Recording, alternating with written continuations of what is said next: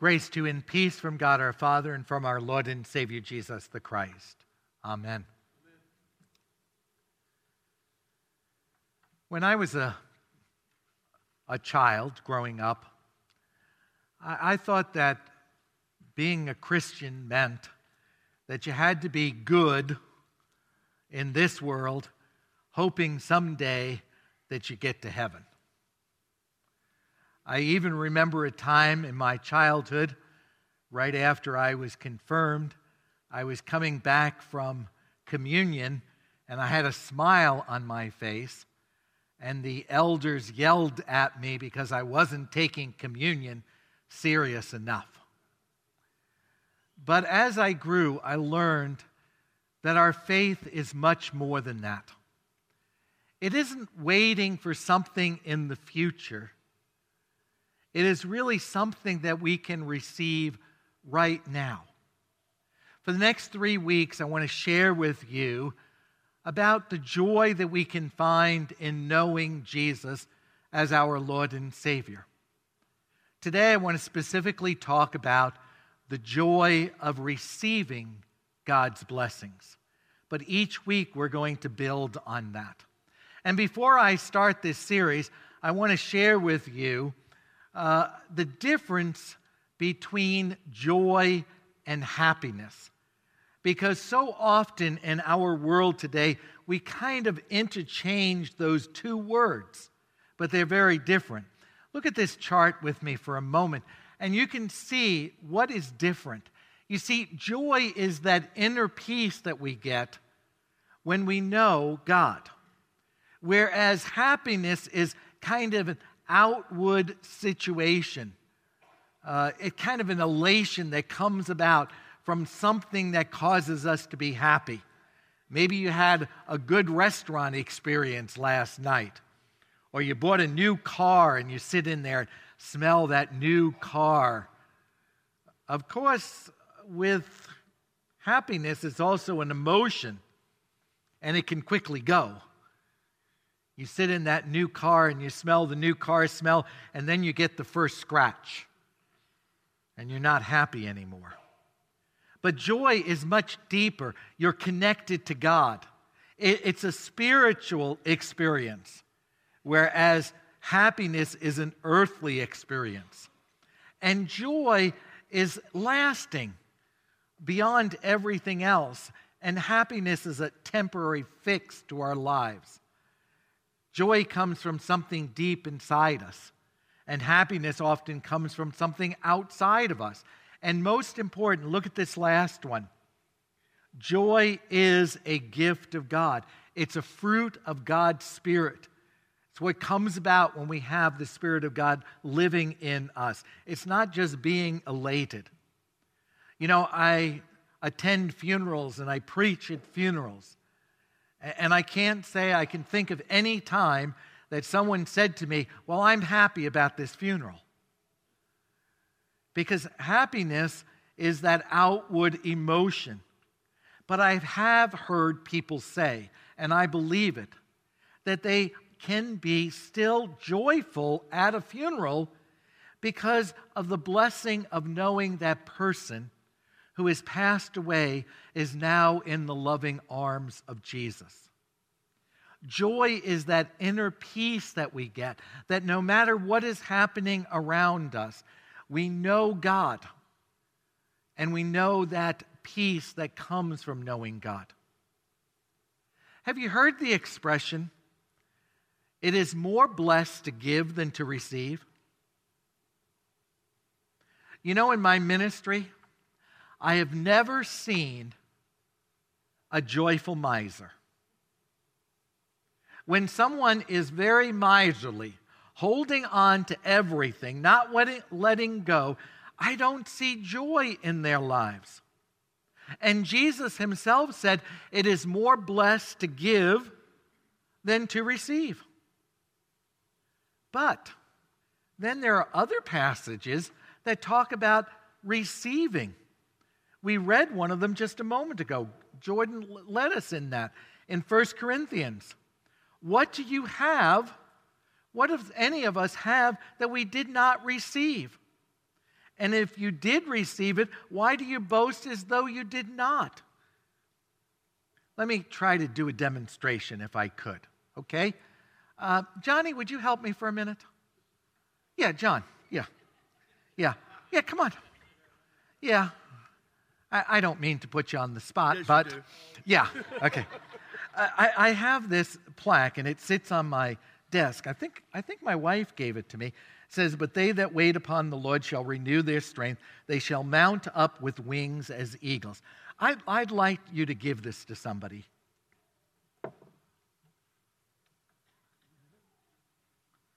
No, just go and give it to somebody.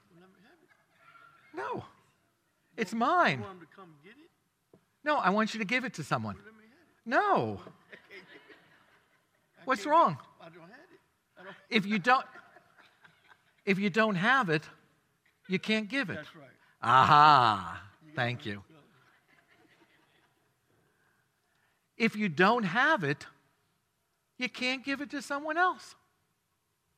Right?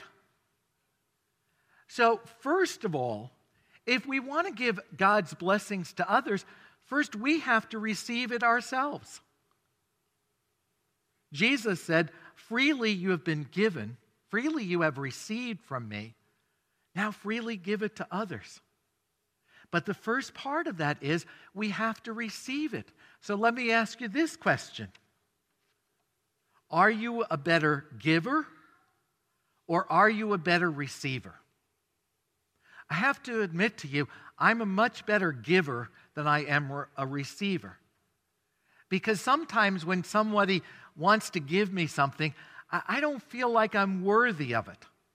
Someone might compliment me after a sermon, and I say, well, am I really worthy of that? But if I can't receive, I'm actually dishonoring the person who's trying to give it to me. And I've heard other people say to me, well, I don't want to take anything from anybody else because then I'll feel obligated. Now, we have to learn, especially from God, to receive those blessings. Because there's a danger. If we don't receive the blessings from God, we cannot be a good giver of them. Well, what does God bless us with? Oh, there's so much. In fact, there's so much I wanted to share with you. I couldn't do it in this whole sermon. So I put together a whole list of all the blessings and all the Bible verses, and now I'm going to make you do it. In your bulletin, on the back of the prayer list, we always print our sermon outline. And I want you to take that outline home with you. Maybe this afternoon or maybe sometime this week. I want you to look at each of these blessings: faith and forgiveness and wisdom and hope and peace and joy and grace and mercy and purpose and identity, salvation and fellowship and contentment and value. And I want you to look up those Bible verses and see how God has blessed you.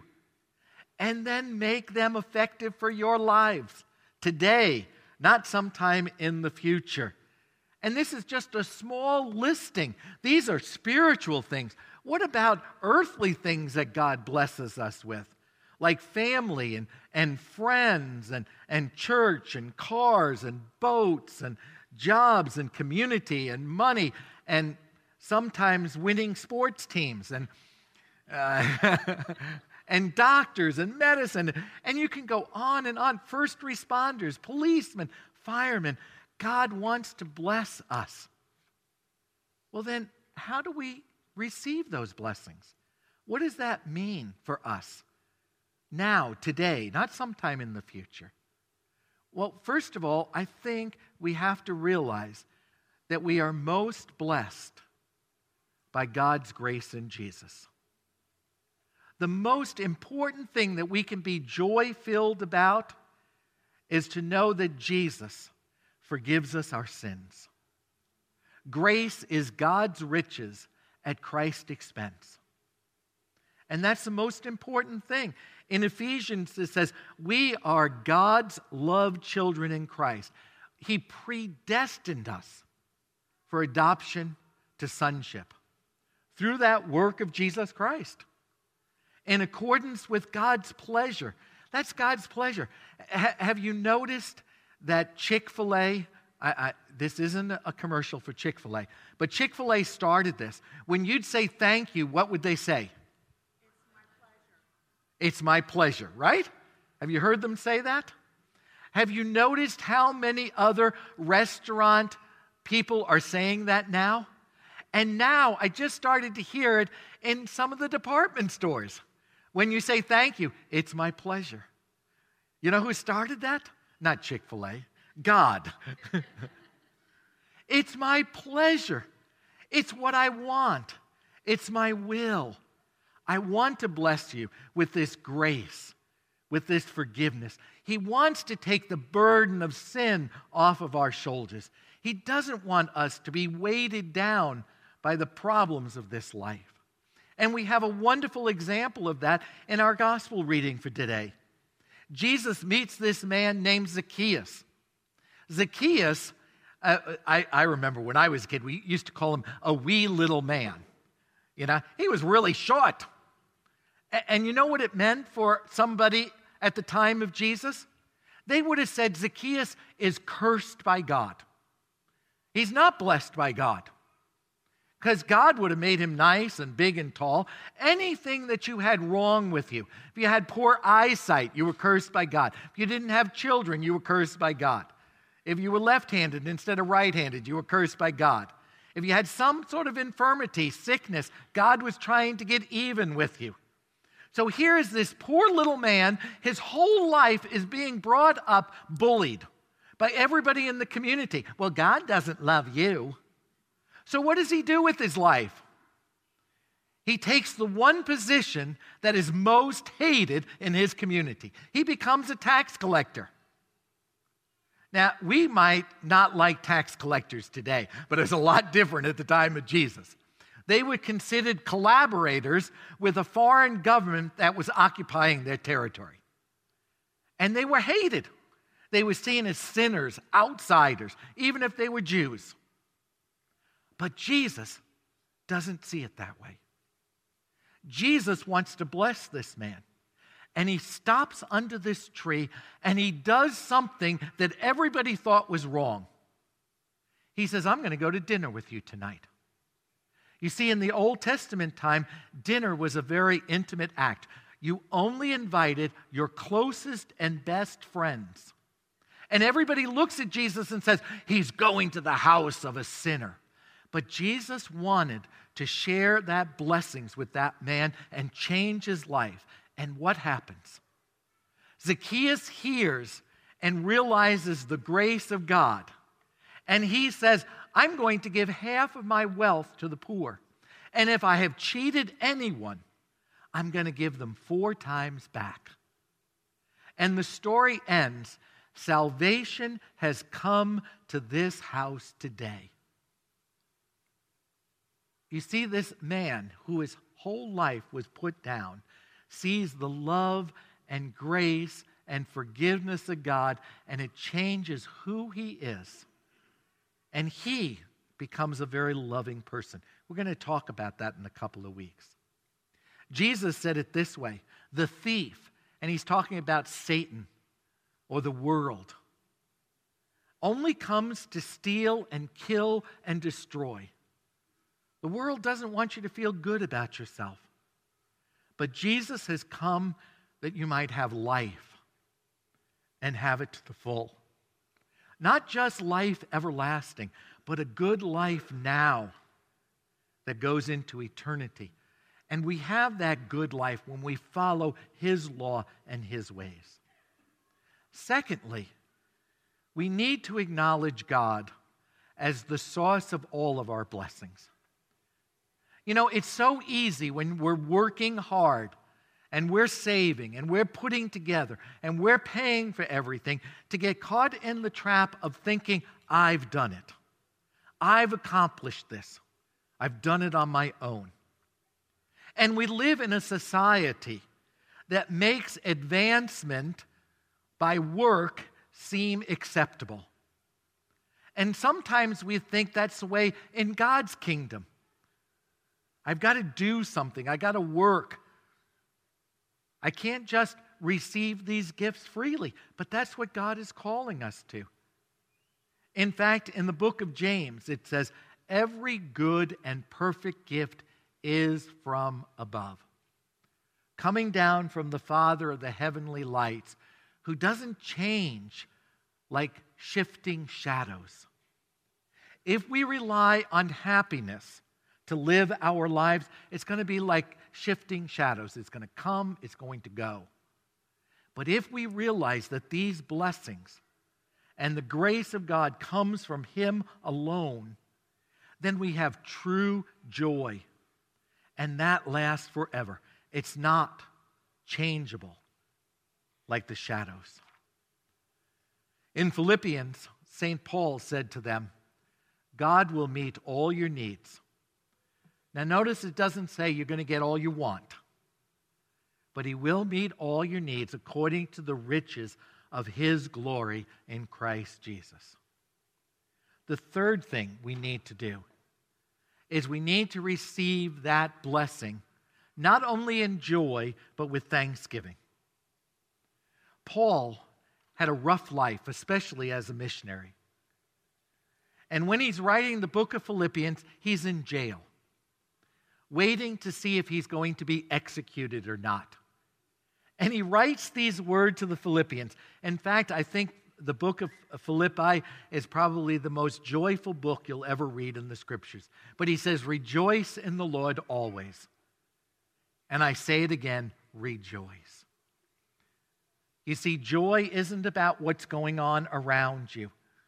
Yeah, he was in prison, but he looked beyond that and saw the blessings that God was giving him, and he could rejoice. And finally, God wants you to enjoy His blessings. Live life in all of its fullness. Laugh. Enjoy. Paul tells Timothy to do this to his congregation. He says, command those who are rich in this present world not to be arrogant, nor to put their hope in wealth. He doesn't condemn wealth. But what he says is, we don't trust in that. We don't put our hope in that. Because that's happiness. That's not lasting joy. And he says that's so uncertain. You can have it one day, you can lose it the next. Have you seen the California fires? Someone can lose everything in a matter of seconds. That's temporary. But he says, have them put their trust in God. That's a joy. That's something that lasts. And God is going to provide us with everything for our enjoyment. God wants us to enjoy life as we follow His word. So, brothers and sisters in Christ, we are so blessed by God's grace. God's grace in Jesus. And we need to joyfully receive that. We need to acknowledge it comes from God alone and thank and praise Him as we enjoy both God's spiritual blessings and His earthly blessings. Amen? Amen. Amen. Now may the peace of God, which passes all human understanding, keep your hearts and minds in Christ Jesus, our Lord and Savior.